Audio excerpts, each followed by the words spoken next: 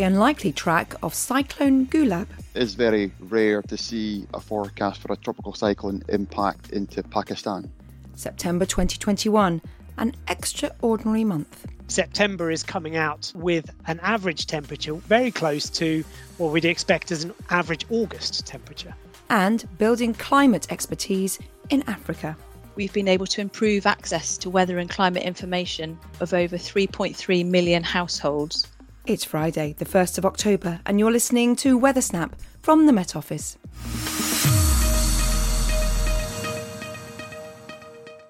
Hello, I'm Claire Nazir, and this is Weather Snap, an insider's guide to the week's weather headlines.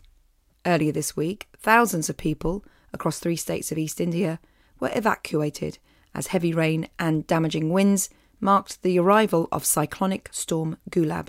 The tropical storm initially lost intensity as it tracked westwards over land, but it was then refuelled by the warm waters of the Arabian Sea. To find out the latest on Gulab, I spoke to Deputy Chief Meteorologist Paul Hutchins. The Arabian Sea tropical cyclone season actually is split into 2 parts, really. The first part is before the Indian summer monsoon, and the second part is after the monsoon starts to move south. And so we're into the second part of the monsoon season. They don't get too many cyclones, really, through the course of the year, not like you get in the Atlantic or the North Pacific. So it's not unheard of, but it is very rare to see a forecast for a tropical cyclone impact into Pakistan. Tell me about what's fueling this storm. Is it sea surface temperature? Why is it tracking into this part of the Indian subcontinent? So this system is an ex-cyclonic storm. It was named Gulab by the Indian Met Department about a week ago, actually, in the Bay of Bengal across the other side of India. And during the last week, it's tracked westwards across India, produced quite a lot of rainfall, which has led to some severe impacts, but it weakened as well as it moved across the land. So as we go through the coming days, as it moves out into the Arabian Sea at the moment is actually 3 or 4 Celsius warmer than what it usually is at this time of year. And also it's moving into a much more favourable environment as well in the atmosphere for developing. And that's the reason why we expect it to redevelop into a cyclonic storm as we go through the next few days.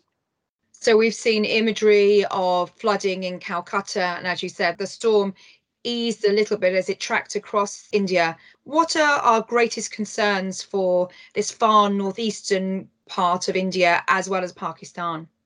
The main concern is the amount of rainfall. I mean, at this time of year in southern Pakistan, usually a month's rainfall is about 10 millimetres, which is not really a lot at all.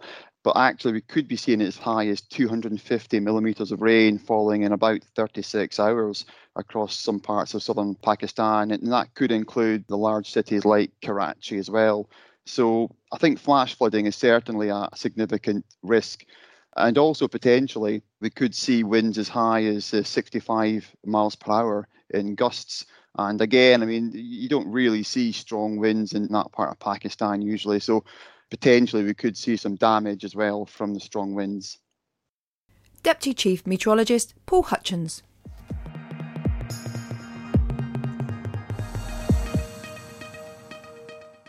Although it was a wet and windy end to September here in the UK, last month will probably be remembered for very different conditions, as Dr. Mark McCarthy explains. Around the 7th, 8th of September, we had some very warm weather. Actually, in terms of the warm spells, it was second only to the heat wave in July. We got over 30 degrees in several places and a few places in Wales, which is the first time that Wales has exceeded 30 degrees in September since 1961. It wasn't just the beginning of the month where we saw temperatures above average. Many parts of the country saw temperatures well above average for this time of year. So normally, this is what we'd call one of the transition months. We would expect the temperatures to start dropping off as we head into the autumn. But this year, it sort of maintained higher temperatures through the month. So actually, September is coming out with an average temperature, which is very close to what we'd expect as an average August temperature. Where does it stand in terms of the warmest September on record? The warmest September on record was in 2006. reaching 15.2 degrees as an average. This year has come in very close to that, slightly below. So this September has been the second warmest September on record for the UK overall. Mark McCarthy, thank you very much. This week, the United Nations presented Africa Climate Week, and as the event draws to a close, the Met Office too is nearing the end of a long-running climate project based in Africa. Weather and Climate Information Services for Africa, or WISER, is a UK-funded programme which aims to develop weather and climate services in a number of African countries. Programme manager is Kate Ferguson.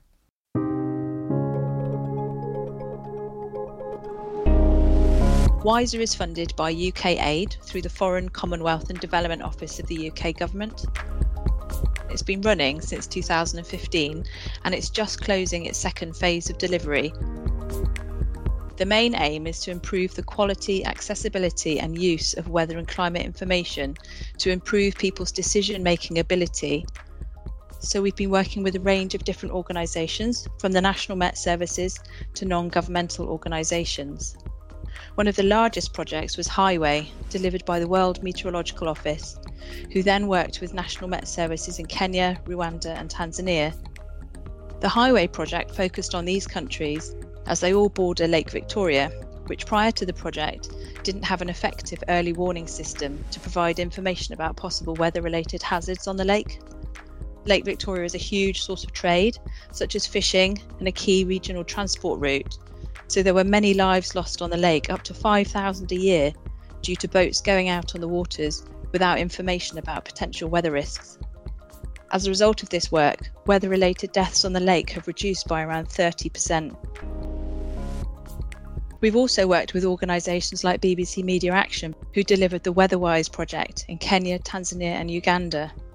Through WeatherWise, over 100 journalists and scientists were trained in communicating weather and climate information to fishermen and pastoralists, resulting in improved weekly forecasts that now reach over 620,000 people. Through WISER, we've been able to improve access to weather and climate information of over 3.3 million households, and through that, improve the resilience to weather and climate shocks of over 8 million people.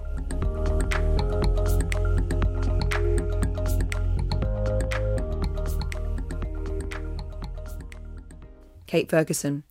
And you can find out more information on WISER at the Met Office website, metoffice.gov.uk. Now with the details of the weather here in the UK for the next few days, Alex Deacon. The first weekend of October promises some wet, windy, in places even wild weather. A deep area of low pressure is developing and heading our way. Now, for many, actually the weekend will start dry, but quite quickly rain will spread into the southwest, South Wales, and that will become pretty widespread by the afternoon. Northern Ireland may not see too much. Here we could have a largely dry and bright day on Saturday, and northeast Scotland may well stay dry for much of the day too. But elsewhere, turning wet and very windy. The strongest winds along the south coast, where gusts of 50, 55, maybe in exposed places 65 miles an hour could cause some disruption. There are Met Office yellow warnings in place.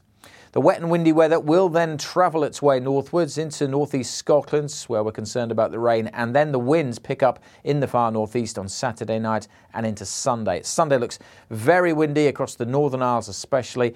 Elsewhere, Sunday looks a brighter day for the majority. There'll be more sunshine, but there will still be blustery showers, particularly in the west, where they'll be heavy and thundery. But for a good part of the Midlands, East Anglia and the southeast, Sunday looks a lot drier than Saturday, and it should be a lot brighter as well with some sunshine. But overall, plenty going on. There are Met Office warnings in place. Make sure you keep up to date with those. Another spell of wet and windy weather is likely early next week, particularly on Monday night and into Tuesday. So keep up to date because, as I said, some potentially disruptive weather to come over the next few days. Thanks, Alex. Just before we go, here's Martin Bowles with last week's highs and lows. Here are the weather extremes for the week beginning Monday the 20th of September and ending on Sunday the 26th of September. The highest temperature of the week was 26.3 Celsius at RAF Coningsby in Lincolnshire on Wednesday the 22nd. All official UK temperatures stayed above zero last week. Just. The lowest recorded temperature was 0.2 Celsius at Braemar in Aberdeenshire in the early hours of Monday morning. The largest daily rainfall total was 26.2mm at Tyndrum in Perthshire on Sunday. The maximum recorded sunshine hours was 11.4 hours at Almondsbury near Bristol on Monday. We won't be seeing this much daily sunshine for the next few months, as last week we passed the autumn equinox on September the 22nd and the equilux on the 25th. Since that date, all days have been shorter than nights. Thanks, Martin. That's it for Weathersnap. I'm Claire Nazir. Editor is Adrian Holloway.